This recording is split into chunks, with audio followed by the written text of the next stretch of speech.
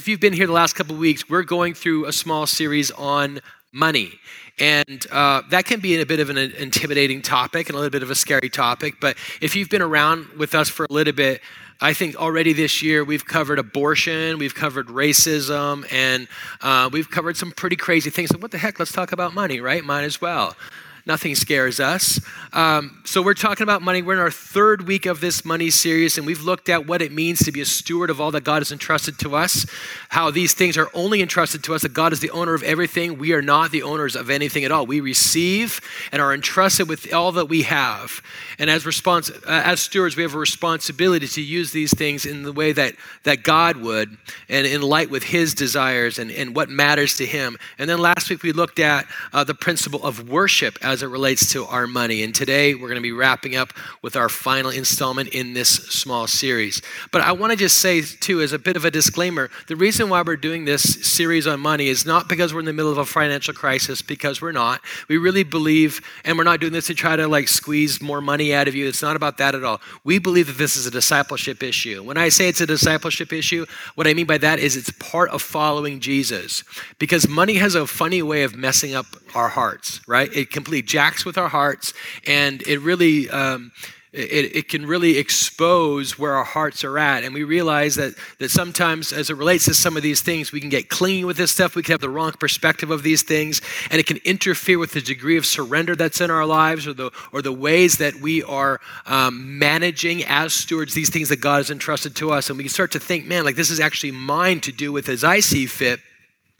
And we lose sight of the fact that it is first God's. So we believe that as it relates to money, that money is a discipleship issue. It's part of us surrendering our lives, and it's part of us living for Jesus. So we need to understand what the Bible says about these things. The Bible has a lot to say about money, and so we feel that because of that, we too should seek to talk about it and to be equipped better together about how God is calling us to manage these things that he's entrusted to us.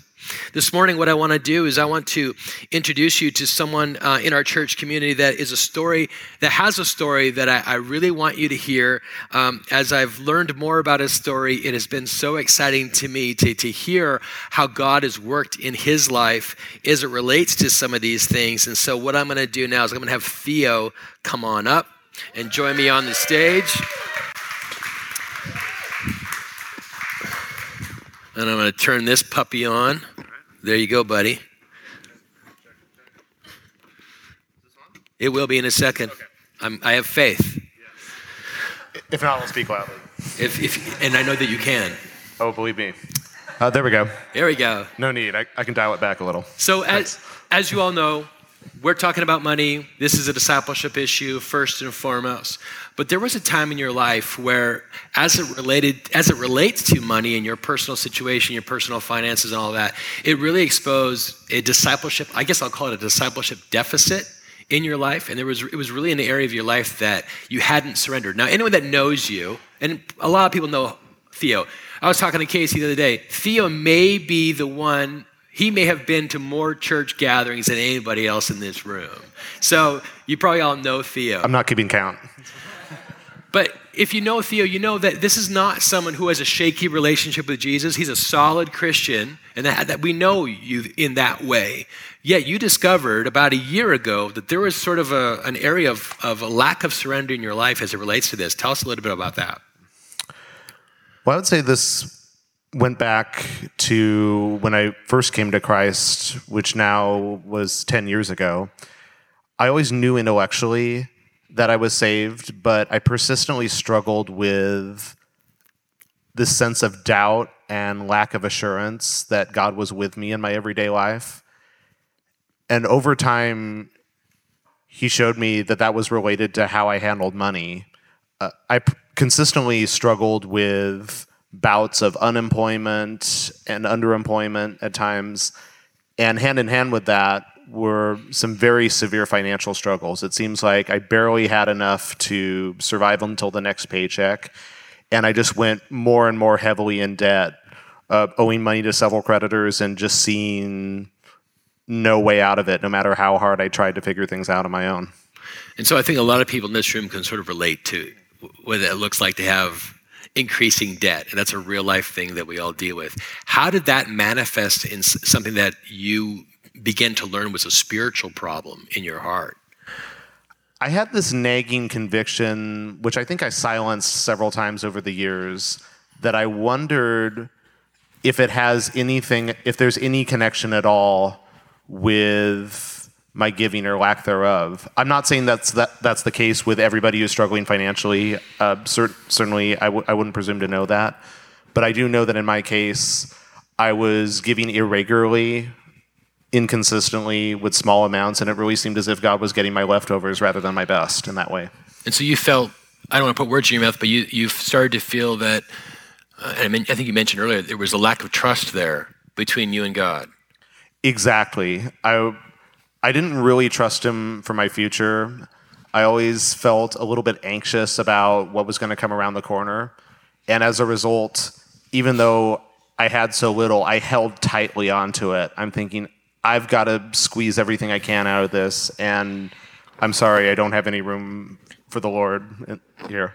Right, so it was really money and your financial situation, which we can all appreciate was difficult for you at that time, that really started to expose in your heart and in your own mind, and you started to realize that, wow, it's because of this difficult financial situation, I'm not trusting in God to provide for me. I'm not trusting that he's going to take care of me. And because of that, you started sort of like holding on to these things a lot more tightly because you were trusting in yourself, really, to manage your money, I guess. Yeah, I was trusting in myself and just seeing things get worse. And finally, I had to humble myself before God and acknowledge that my way of things hasn't worked out. How did that click for you? What happened? Well, it happened a year ago when I was facing the prospect of having to move out of the west side of LA, where most of us live and are called on mission. And I did something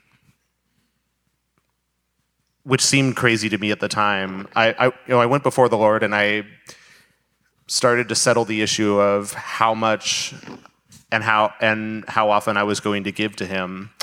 I know that there are varying convictions about that, depending on your church background. I decided I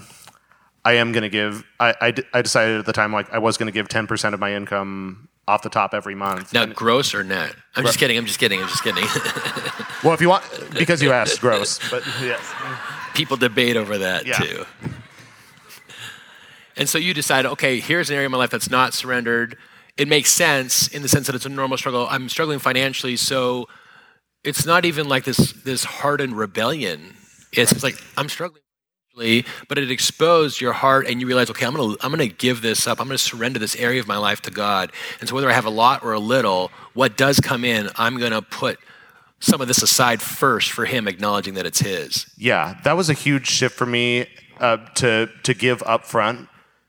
Because it was by far the scariest thing I've ever done in my life, bar none. Like when I'm already facing need, to walk in really, no obedience is risky as long as God's with us and promises us, but it seemed extremely risky at the time because I figured, what if things get worse? Yeah, and that's why it's called trust. Right. And that's why it's called faith. Yeah, it's funny. Sometimes it's the duality between obedience and faith. Obedience, you just do what you're told. Faith, there's risk involved. Yeah. And it could also involve obedience where, you're called to something, but sometimes you don't have to risk anything just to obey. Just, thanks for letting me know. I'm gonna do this. So as God is working out this transformation in your heart, it's now no longer even about it's not even about money anymore. You're now being brought into a place where your relationship with God is deepening and maturing as a result of this confrontation of this area of your life that you hadn't surrendered. And now you fully surrendered. And you said this transformation took place about a year ago. How has that worked out in your life, and what else has that affected? Where are you at now spiritually as a result of this confrontation of your heart? Well, we're coming up on the 12 months since I began, and not only did I pay off my creditors much sooner than I expected, but I also learned an important lesson from that. I learned that how we handle money is it's like a physical, tangible representation of how we entrust all our lives to God.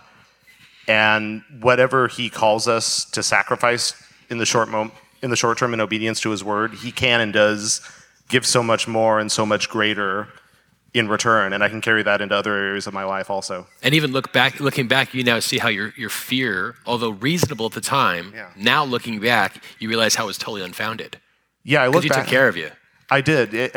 This sacrifice, which seemed like so big, like it seemed like so much money, it seems so small now. Because as we talked about, God owns everything. Yep. And he can give to his people in whatever way he chooses. Yeah. There's no limit to him. Right. So it's so great to hear about how you as a disciple of Jesus Christ, it was the money issue that brought it to the forefront. But then it was like, no, there's an opportunity for me to grow as a disciple of Jesus Christ. So for you to grow in faith, grow in obedience, and grow in deeper surrender, that's just exciting to hear. And I think that's something worth noting and worth celebrating. And I'm assuming you don't regret it? Not at all. And the funny thing about it is I never once thought about it in terms of the church needs my money. Right. Because for me, that was never the main issue. Yeah, it's not for us either. The main issue was I knew that I was living at arm's length as a disciple of Christ. And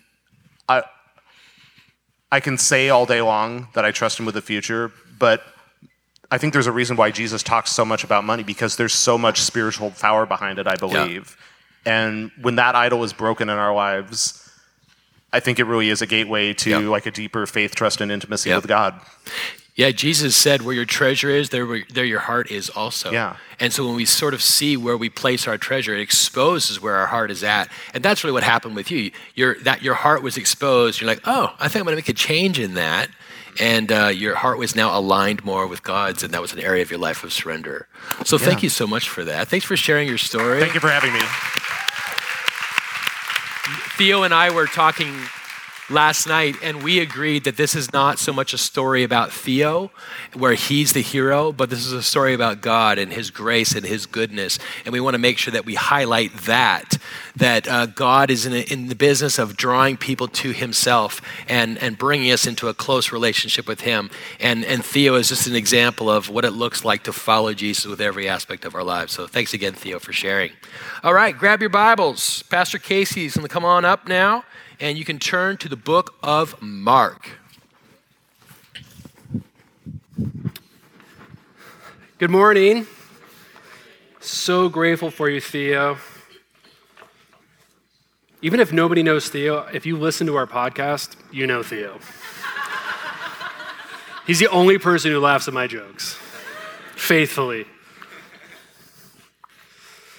My name is Casey. I'm one of the pastors here. Mark chapter 12. Matthew, Mark, Luke, John, the first 4 books. It's going to be your second book.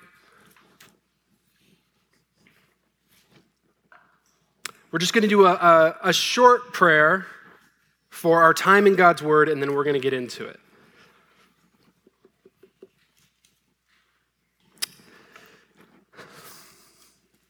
Lord Jesus, my heart is touched by hearing Theo's testimony, just the fact that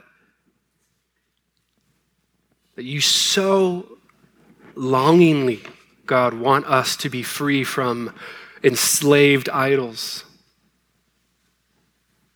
You want us to find freedom, and you want us to find goodness, and you know that is found in you and you alone. And so, Lord, I pray as your word is open before us now that we would see that, we would look for that, and we would apply that. Spirit of the living God, I'm a very imperfect man and an imperfect Bible teacher. Today will not be perfect, but by the power, God, of your Spirit, today might be transformative. That's what we need. So we pray these things in the name of Christ. Amen. Yeah, so really, the topic of money, I think especially in the church, is considered the last taboo. People are more open to talk about their political decisions, their sexuality. I even heard somebody the other day talk about how much they liked Imagine Dragon. Like that blows my mind. They're so open about it. But money is different, right? No one casually talks about their income. Nobody casually talks about how much they paid for certain items. I hate when I buy something, somebody's like, how much was it? Don't do that. Like, don't even ask. Nobody talks about how much they give to the church and et cetera and so on. But why? When the author of this new biography started his research on the Duke of Wellington, he was quoted by saying that before he read all of the Duke's speeches or all of his handwritten letters, he said, bring me his account ledgers. Bring me his account ledgers, because it is from there that I will learn what type of man the Duke was. See, money is the last taboo because it's immensely personal. Doesn't it reveal the truth about who we are, our decisions, our loves, our needs, our desires? So of course, this is taboo. I mean, how could it not be? It seems that there needs to be, and in my opinion, as a Bible teacher, a great deal of sensitivity with such a taboo. Now that's my proclivity. That's not Jesus's. So basically, if you're familiar with Christianity, what you'll notice is that the topics that are the most taboo, that culturally tend to be avoided, they're open season in the Bible. They are open season. The untouched and the most endangered of topics, Christ hunts down, taxidermies it, puts it on full display every time. And of course, money is truly no exception. So if you remember some of our recent facts that we've shared, just so it's stated one more time over the last couple weeks, that in the Gospels alone, one out of three parables out of all the 40 parables told were concerned about how to handle money, about how to handle our possessions. And in Matthew, Mark, Luke, John, an amazing 1 out of every 10 verses, 288 in all, deal directly with the subject of money. And lastly, the Bible offers 500 verses on prayer, less than 500 verses on faith. But do you know how many on money? 2,000. All of this concluding that if this topic was dominant in the teachings of Jesus, it's because it is dominant within our lives. So, I want to give one giant caveat, if I can, on this last topic before we go any further. Today will be challenging. Today's purpose is to be very challenging, and a bit out of the ordinary. So if you're visiting, just a heads up.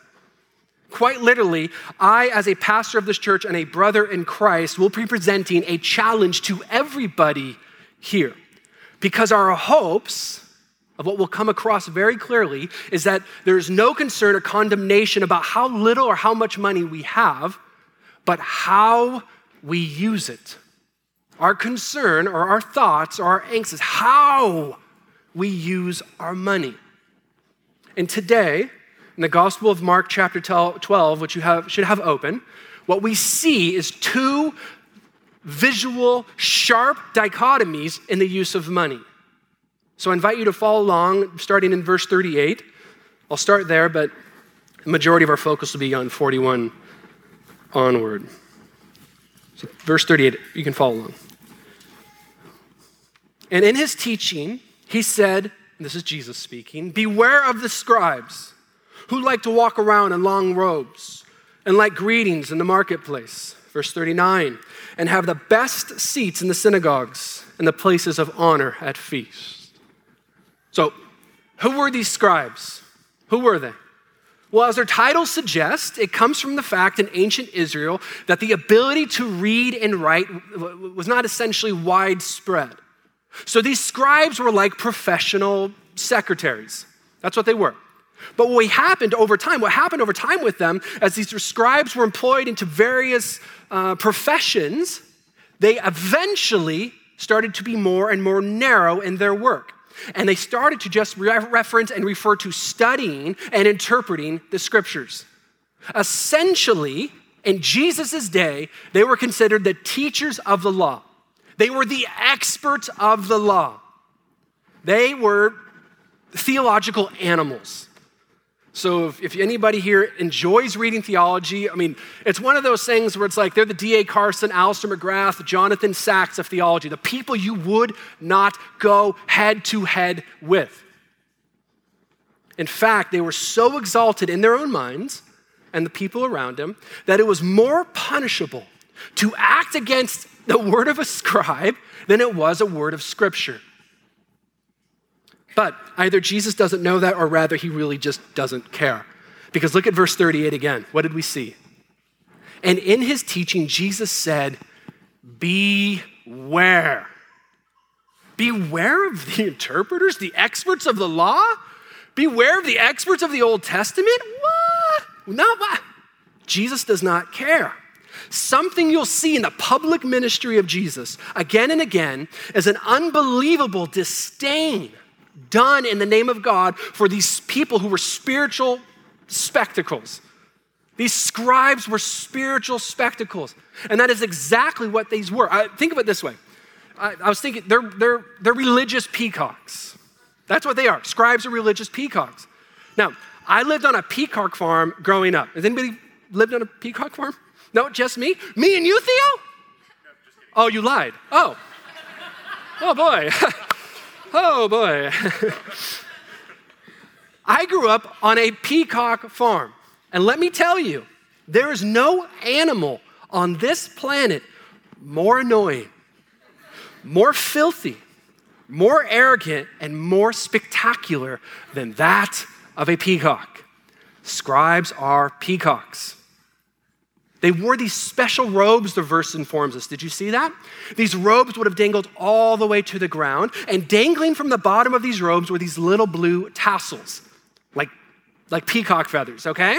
These tassels identified them both as Jewish, but also that all of their attention went to the word of God. And these robes, they would wear them and they would parade around the village. It says they loved big greetings. Oh, hi, Martha. And they would just parade around real loudly. Your hair looks great, Martha. Like they would just parade. But, that wasn't the worst of it. Again, look at verse 40. This was not the worst of it for these peacocks. Who devour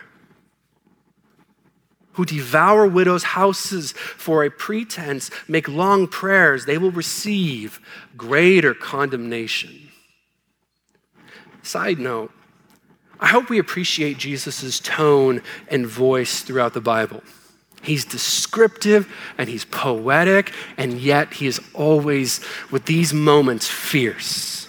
Jesus is fierce. Those who devour widows' houses. Remember, scribes were these readers and writers. So a woman who tragically lost her husband, an elderly woman, was left with the entire estate and all these bills. So she would want to make sure legally everything was safe and secure.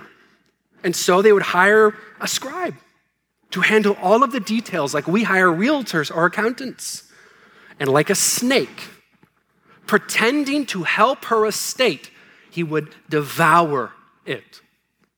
They would purposely mismanage the property's finances, and then they would kind of make sure that it was conjured up in such a way that it would all kind of fall on them. And then ultimately, they would take the house of the widow in pledge of the debt. Essentially, oh, I did all this work for you. Now here's how much you owe me. And the widow would be like, I can't pay you this. And the scribes would go, oh no.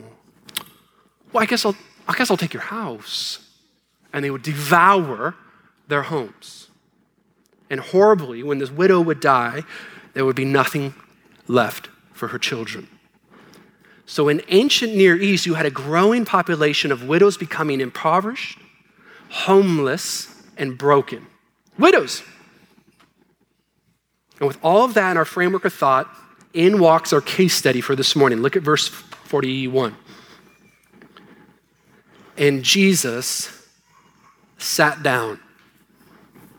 Can we just park it there for a moment? Can we just appreciate that? This has nothing to do with the teaching. I just want us to appreciate this. Jesus sat down. Sometimes it's easy to forget about Christ's humanity. Remember, he's already driven out the people out of the temple. This is his last time he will ever visit a temple. He's on his way to death. And I love these small, ordinary moments of Jesus where he was probably tired, and it says he sat down. I don't know, maybe I like it. Verse 41, and Jesus sat down opposite the treasury and watched the people putting money into the offering box. Many rich people put in large sums, and a poor widow came in and put in 2 small copper coins, which make a penny. Jesus sat down where most people sat down, alongside what's called the court of the women. This was a courtyard outside the Herodian temple. It was called Court of the Women, not because only women could worship there, but because women could go no further. This is one of the biggest gathering places. And this is where visitors would come and bring their offerings. So let's picture this, because this is important for our understanding. Where Christ is sitting is a place that many would rest. It's a modern park bench. So Jesus is straight up people watching. He's people watching. Is anybody here a total creeper and people watch? Yeah. Don't do it. It's very uncomfortable. People know when they're being watched. And as Jesus is sitting and watching the hustle and bustle, this parade of people and peacocks, all these good, obedient Jewish men and women are giving their offering in what, like this brass trumpet looking thing. These like receptacles. There would have been 13 of them lined up. This is where you'd make your worshipable deposit. Now remember, there's no paper money. There's no checks, there's no push pay, there's no swipe of a credit card. What was their currency of that day? Coinage. Coins. And when one has a coin purse that's large and it is dropped, guess what? It's very, very loud.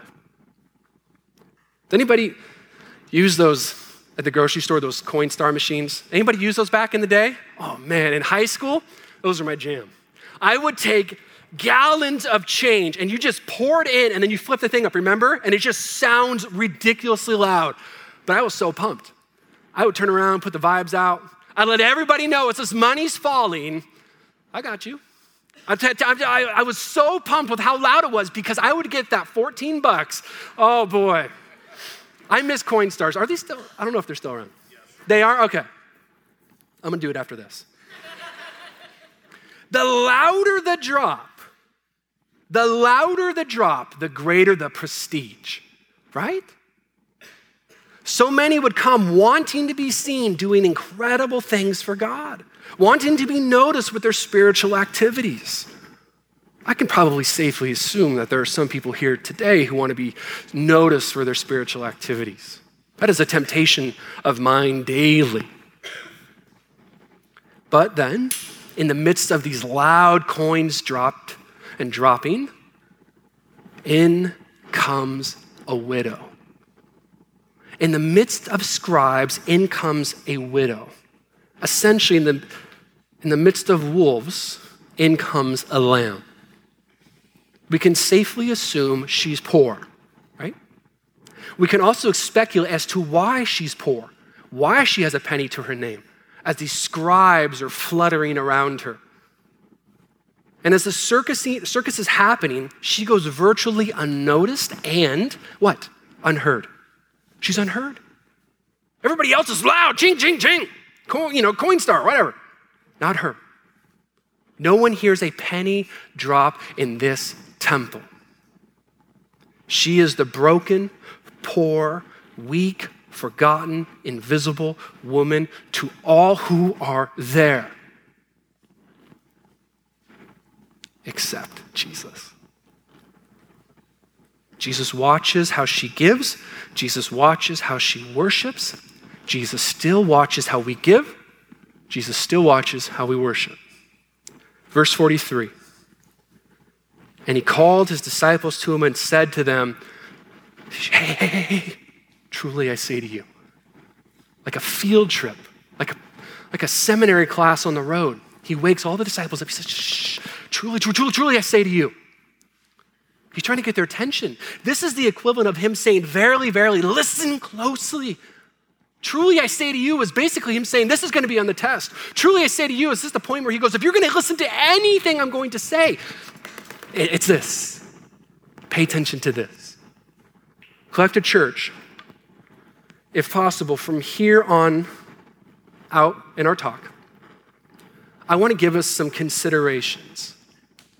In the same way the disciples are invited by Jesus to listen intently, I invite you all to do the same with our talk regarding money. Verily, verily. Now, I really, really, really don't want there to be any confusion today. I don't want there to be any fluff this morning. What I hope for is biblical, concise, challenge takeaways. So there are some biblical considerations in the area of money that we all must weigh, including myself. Because here's the thing. Money may be the last taboo. But for most here, money in the church is the ultimate taboo. Money in God, that's one thing. That's still very personal. But money in the church, that's a whole different ugly ball of wax. Essentially, does one give to the church? What's this whole thing about tithing? How much does one give? Loren's already made a joke out of it, gross versus net. What about if I'm a student and I can't afford to give? If God is so rich, why in the world does he need my money?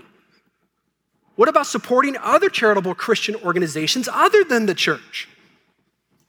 These are just some of the trepidations with church and money. So if you're here and you're caught up in the thorny weeds of those questions, then what I'm about to say is for you. If you don't give anything at all to the work or the mission of God, then what I'm about to say is for you.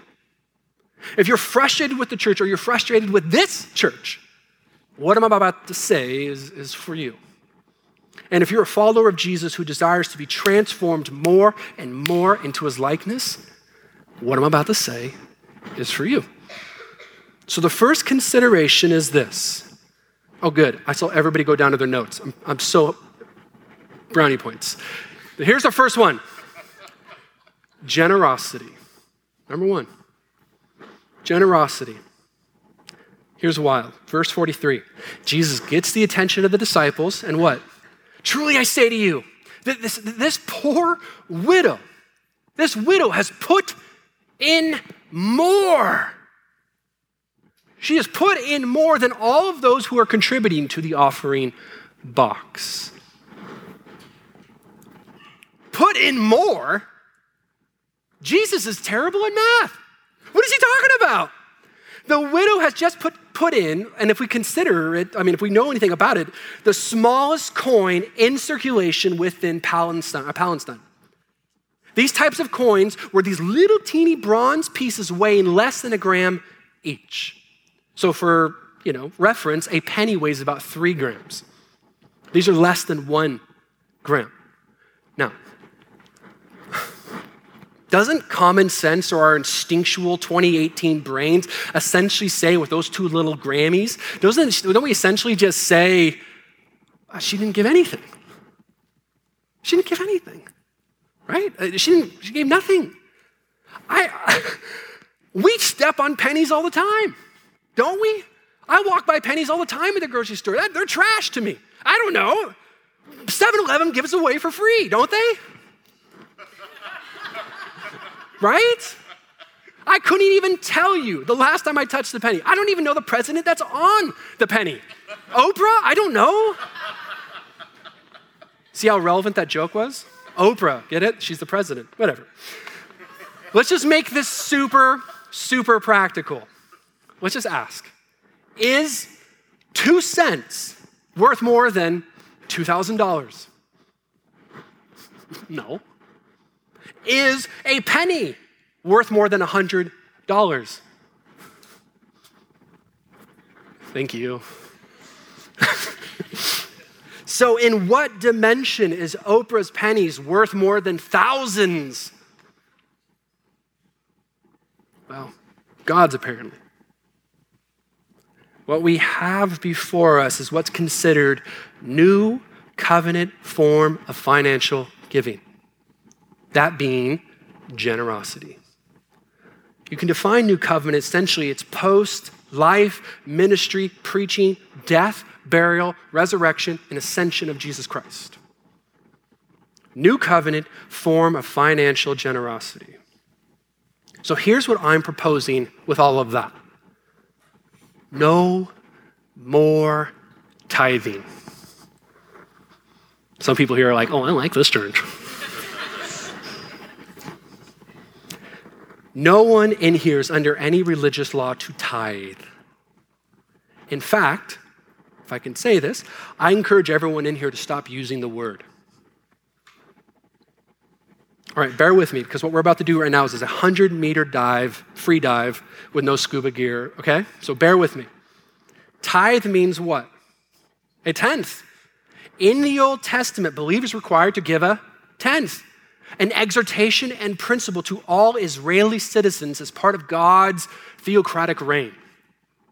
And even that is sorely, sorely, sorely misunderstood. If you were to flip through the Old Testament and understand and read it in its fullest, the total prescribed giving in the Old Testament was estimated to somewhere between 20 and 23%.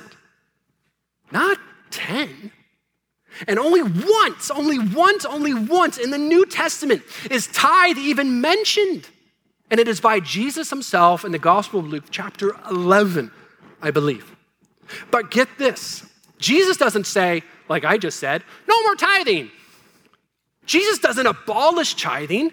Jesus, at the very least, assumes tithe.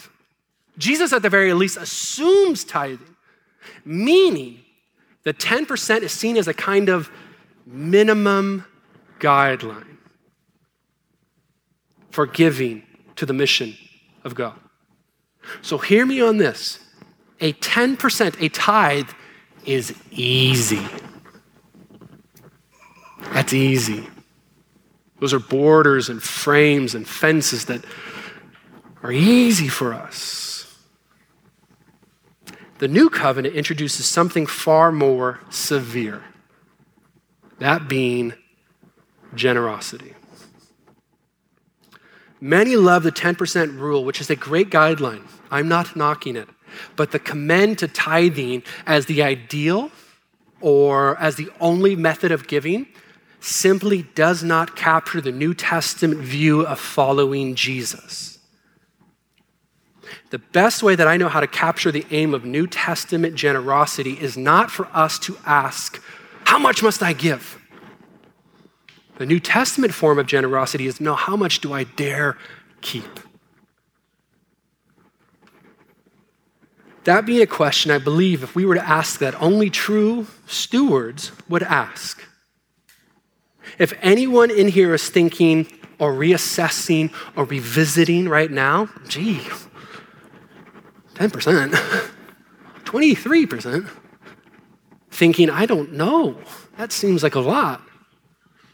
That approach, I would want to show us. If there's anybody's heart who are thoughts out right now, I say very gently, but I do say firmly, if that sort of creeps up, that is a light alarm, a red flashing alarm inside of us that possibly we see money as ours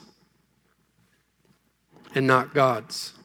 Because the truth is we believe in the biblical doctrine of stewardship, then we would actually know that all of this is, as God says, essentially, if we saw this, that God's grace and goodness is you live on, or you give me the 10% and you live on the 90. Like, that's how insane this is. We have to see God's generosity and grace, and even that, even in the Old Testament understanding, you just give me 10, but you keep the 90. If anybody here has an appointment like that, tell me about it. Seriously, because that sounds amazing. It's amazing. So my hope right now, and I want to just cut this to the heart, and these are God's words, not mine, is if we withhold funds from his work for his people, knowing the understanding of stewardship that it's all his, and we withhold it, wouldn't that be considered robbery? Old Testament book of Malachi says, will man rob God? There's this internal conversation, yet you are robbing me. But you say, how have we robbed you, God? In your tithes and contributions. It's God's conversation, book of Malachi, chapter 3. Now, if I'm not careful, I'm primed to be misunderstood. So let it be said for public record here and now, I am not, Lorenzo is not, Collective Church is not after your money. We're not after your money by any means. In fact, I don't even think we should only give to the local church. If we're only giving to the local church, I would invite you to reassess. I love hearing stories about people giving to parachurches, missionary care, so on and so forth. But I do believe that Christians should give first to the local church. This is exactly what the widow is doing. Like we said, she is in the court of the women. There are 13 collection boxes, receptacles. They're called trumpets, and they have like this smaller spout, and they get to a bigger spout at the bottom. There would have been 11 there and 2 in some other places. Okay, they're called the trumpets, like I said. But what I didn't tell you is that each one of them was for special purpose in temple care. In temple care. See, what I want to make sure that is very clear in this moment is some of these trumpets that you would deposit in or put money in, what this did was help purchase turtle doves, depending on the trumpet, or incense, depending on the trumpet, or other wood, depending on the trumpet, or rabbi care, depending on the trumpet. So what we have the widow doing right now is not even tithing. What she's doing is being generous to God's institution, that being the temple. She goes, I'm going to help purchase incense. The principle there, I believe, is the priority of our giving. I believe the priority of our giving, Christians, if I read the Bible carefully, should go to God's new institution, the church. Now, maybe you're saying, Casey, you trickster, you told us not to listen to the old covenant. You got me, buddy. No. If you remember, out of our 2 years in the book of Acts, what we saw over and over and over and over was people, believers, giving their money not to specific projects or passion projects, but at the feet of the church leaders. And it was there through the local church that the believers were able to accomplish everything God had called them to. The local church. One of the things that is one of my deepest loves in all this world is the local church. It's considered the bride of Christ, and it's the one institution that Jesus started. He was an entrepreneur, but he created one institution. It is the only organization going into eternity. This is God's plan A. There is no plan B. Well, if the church fails, I'm going to rock it with this parachurch. God has plan A, and the rest of the alphabet does not exist. This is God's plan A in reaching the world. It's not another charity. This is not another charity. It's a family. So there is no, I give to the church. No. There is, I as the church give. And you know as well as I do, and this is where I really want to speak very, very humbly, but I want to speak very, very personably. You know as well as I do is wherever we pour our resources or our finances, wherever place, our heart follows. That's why we've been very open. We've said in times past that if somebody's done with a church, and I've seen this with any church I've been a part of, if somebody's over it or done, their giving is always the first thing to go. Always. So I say that because for anybody here thinking that this community, that collective church, that maybe it's time I'm done. Maybe it's time I start looking for something new. Allow me to ask this if you're in that spot. Is it possible, if you were thinking that either you don't give here at all, or you give so little it's not worth much? Giving financially to your local church is just one of the many ways we proclaim, this is my family. Giving to the local church through thick and thin is a proclamation, this mission is my mission, or another way is I am all in. And let's make this really, really, really relevant. If you don't want to be generous here, you can't imagine being generous here at Collective Church, then please, for the love of God, please find a Jesus-proclaiming, biblically authoritative, Holy Spirit-driven, God-honoring local church where you can be generous. Please. For your own sanctification, please. A community where you can give financially because you believe God is at work there. Where you can live out your finances as it says in 2 Corinthians chapter 8, should be on the screen. This is Paul talking. He's talking about money. He's talking about church or believers. He goes, for they gave according to their means, as I can testify, and beyond their means of their own accord. Beyond their means, beyond their means, beyond what? Beyond their means. Collective Church, is this not our widow? Collective Church, this is our admonition to live generously. What in the world does beyond their means even mean? How does that actually translate? Well, it's fascinating because if you look in the Greek, it's interpreted beyond their means. There you go. See, if you're like the widow, if your heart is like the widow, Christ sees you, Christ commends you, and so do we. Lorenzo and I were talking earlier this week that essentially we would love for everybody in our church to give financially as much as the widow, a penny. If that meant there was full, unhindered devotion to God.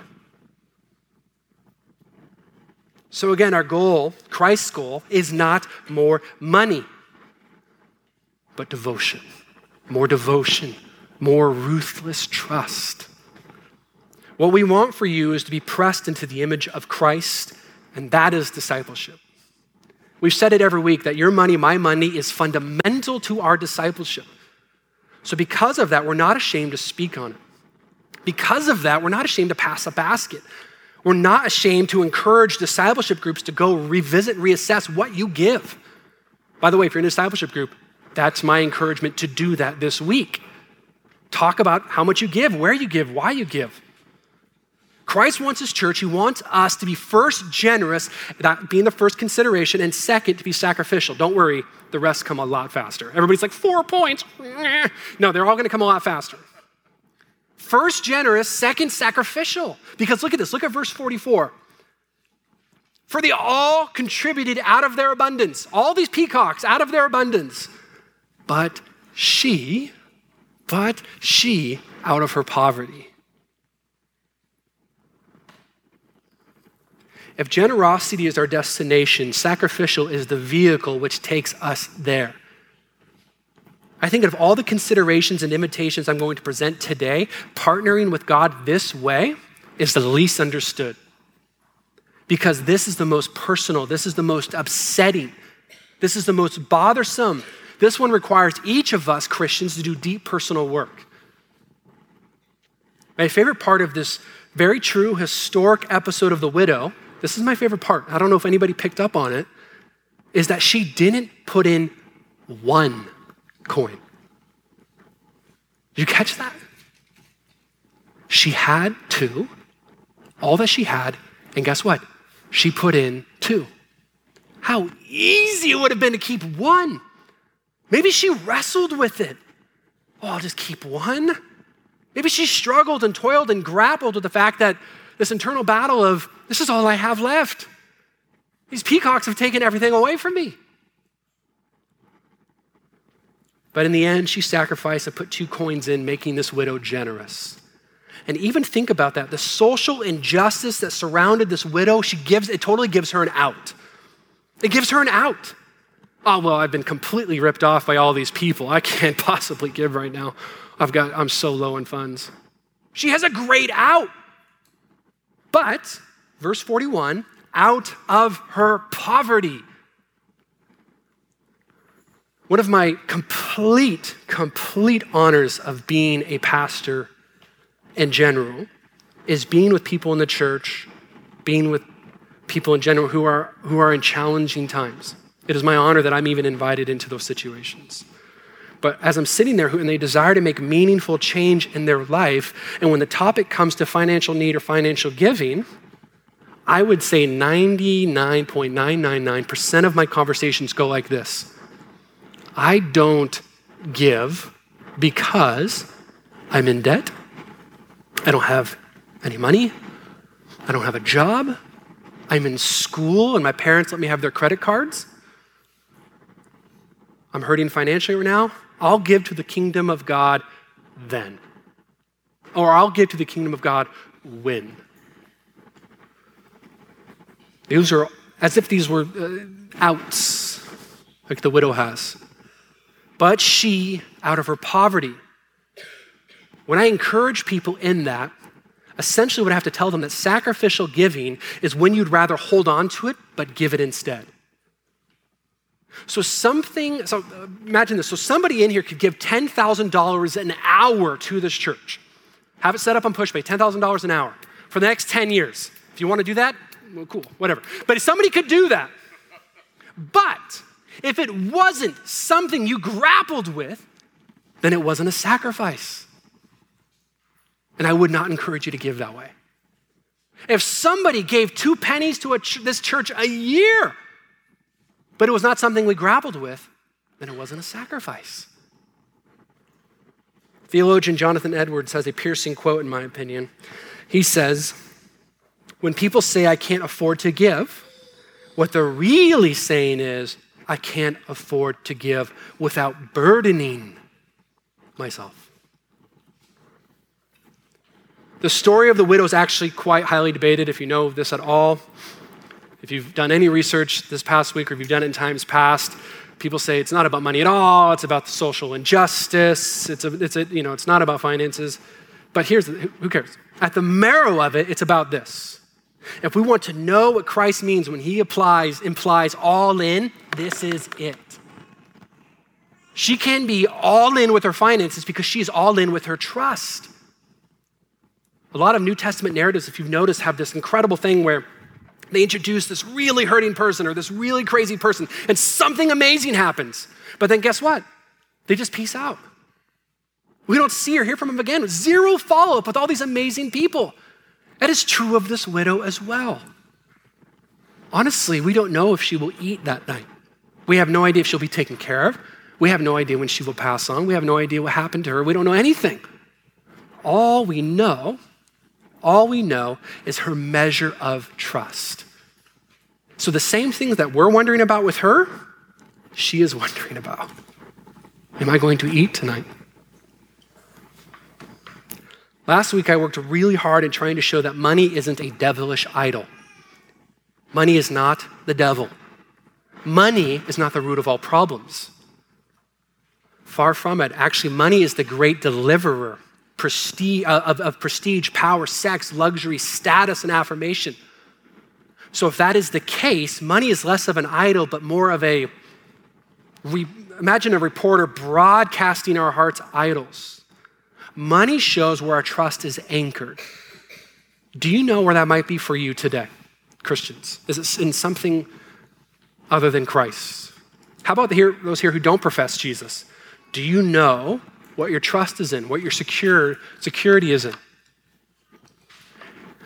The only way I could possibly stand up here and rant, telling a bunch of peers, friends, strangers, and loved ones to give sacrificially and generous with their money and with their material possessions in Los Angeles of all places, is exactly because Christ has given up for us. That is it. That is pure and simple. That is my only logic. I stand up here not as a showman, but as a witness. For some crazy reason, we are more precious to this personal God of the Bible. We are more precious than any amount of money in this known universe. Any amount of gold in this known universe, any amount of riches in this known universe. I'd be curious to know for you if the reverse is true. The Bible over and over and over calls God's people treasured possessions, calls this room of people special treasured possessions.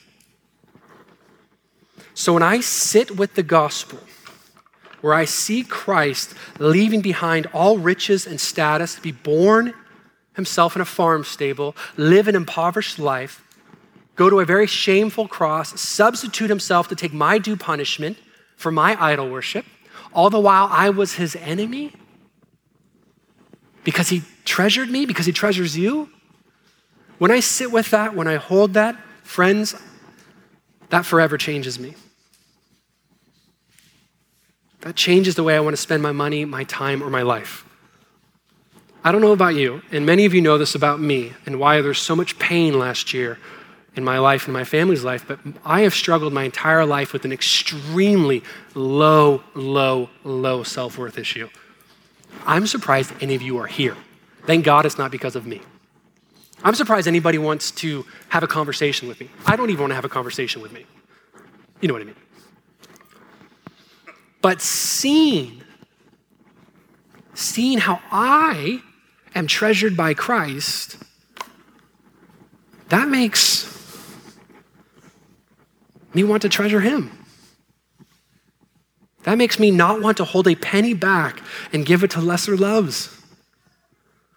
Because he gave it all for me, then I have this blessed assurance that I can give it all for him. See, giving is no longer, nor should it be any longer, a chore, but a joy. It's no longer an obligation, but a privileged collective church. So then, this being, I would say, one of our last considerations is cheerfulness. Let me just read this verse. It's very famous, but it's so powerful. 2 Corinthians in the New Testament says this. The point is this: whoever sows sparingly will also reap sparingly. To give a little, you're only going to get a little. And whoever sows bountifully will also reap bountifully. Each one must give as he has decided in his heart, not reluctantly or under compulsion, but God loves a cheerful giver. God loves when somebody gets the gospel and they're cheerful about it. That person's got it. Gosh. So I'm going to do something right now that may be extremely unorthodox. I hope I have everybody's attention as we wrap up. I'm going to do something very unorthodox. I'm going to address Christians in here for a moment. I would say this: the way one trusts the gospel can and must be measured in how sacrificially, cheerfully, and generous they give, or they are. Essentially, the measure you know the gospel will be played out in where your money is. More than how you serve on Sunday, if at all. More than how many prayer meetings you attend, if at all. The Bible proves again and again that sacrificially cheerful, generous finances are one of the strongest indicators of gospel comprehension. Very quickly in Acts chapter 20, as Paul is getting ready to leave, he's having this deathbed conversation. He's telling all these people, I will not see you again. I am going to die. And he starts talking about them committing to the gospel that not only saves you, but builds you up. Commit to grace, commit to the gospel, commit to God. Paul's saying all these things. And then he finishes by saying this in the New Testament. He says, verse 35 of chapter 20 of Acts, he says, in all the things I have shown you, that by working hard in this way, we must help the weak and remember the poor, remember the words of the Lord Jesus. How he himself said, it is more blessed to give than to receive. And when he had said these things, he knelt down and prayed with them all. He's thinking he's going to die. You don't just mince words. You don't just fluff around. You get straight to the point. And what he's telling them in this moment is that there's nothing more important I can say than understand the gospel, understand grace, and if you will give radically, if you do, and you will be blessed. So collective church, knowing that, here it is. Let me have your attention. Please, knowing that, then I desire to challenge you. Christians here, students here, those who don't give, I want to challenge you. Over the next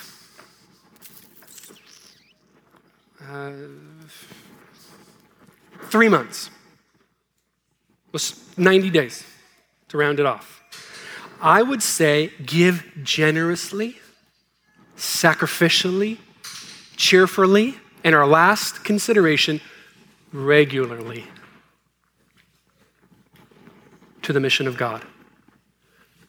Cheerfully, generously, sacrificially, regularly.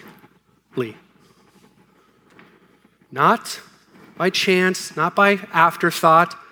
Regular giving, regular worship for your own, for my own growth, discipleship, and trust. And if anybody here is thinking that we're still after your money, hear me on this. If you're still thinking I'm after your money, let's remove what I just said to you. Let's remove the weird factor. We'll remove even the fear factor right now. If any of you, this challenge freaks you out, at the end of this time frame, 3 months, 90 days, I'm just trying to give something tangible. At the end of that time, how about this? We'll give you every dime back, no questions asked. If you come at the end of 3 months and go, I could not do this, it killed me, tell us and we'll give you your money back and say, absolutely, here you go. This is not for the church to get money. This is a challenge to put our money where our mouth is and to trust in God. I dare you to trust immensely. This is also a challenge directed at me. One of my favorite spiritual authors, and we'll end with this, Brennan Manning, God bless him. He says this: childlike surrender and trust, I believe, is the defining spirit of authentic discipleship. The defining spirit of authentic discipleship is trust in all the things that we have. May that be ever true with every portion of our lives, but for today, may that be ever true of our money, our possessions, and our treasures. Amen? Let's pray.